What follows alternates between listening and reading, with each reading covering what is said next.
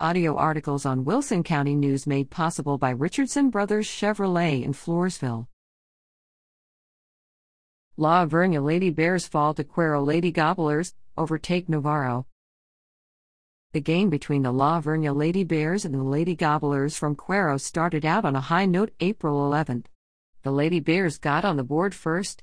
They were able to hang on to the one-run lead until the bottom of the fifth inning, when the Lady Bears scored another lone run. That one run gave them a bit more breathing room, but not much. The Lady Gobblers scored during their at-bat in the top of the sixth inning, but the Lady Bears came right back and scored 2 runs of their own. When the seventh inning started, the scoreboard had Cuero with 1 run and 4 runs for La Vernia. The Lady Gobblers had 2 runners on base when their heavy hitter came to bat, and she did what she was good at, hit a home run. 3 runs scored, and the game was tied. The inning came to a close with the Lady Bears needing just 1 run to undo the tie and win the game. La Vernia managed to get a runner on board and eventually got her over to third base. However, with 1 out already, and a pop-up to the pitcher and a pop-up to the first baseman, the inning ended.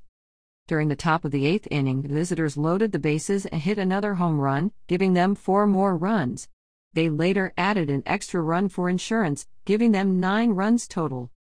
The Lady Bears weren't going to roll over and quit. The local fans were in a frenzy and the girls in the dugout had their rally hats on. It was crunch time. With 1 runner on base, Victoria Garcia gave it her best shot and hit one over the fence. 3 outs were recorded before they could add any more runs.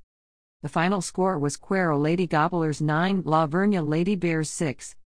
La Vernia took on Navarro April 14th. The Lady Bears scored 7 runs while holding the Panthers to 5. The Lady Bears hosted Gonzales April 19th and will travel to Cuero Friday, April 22nd.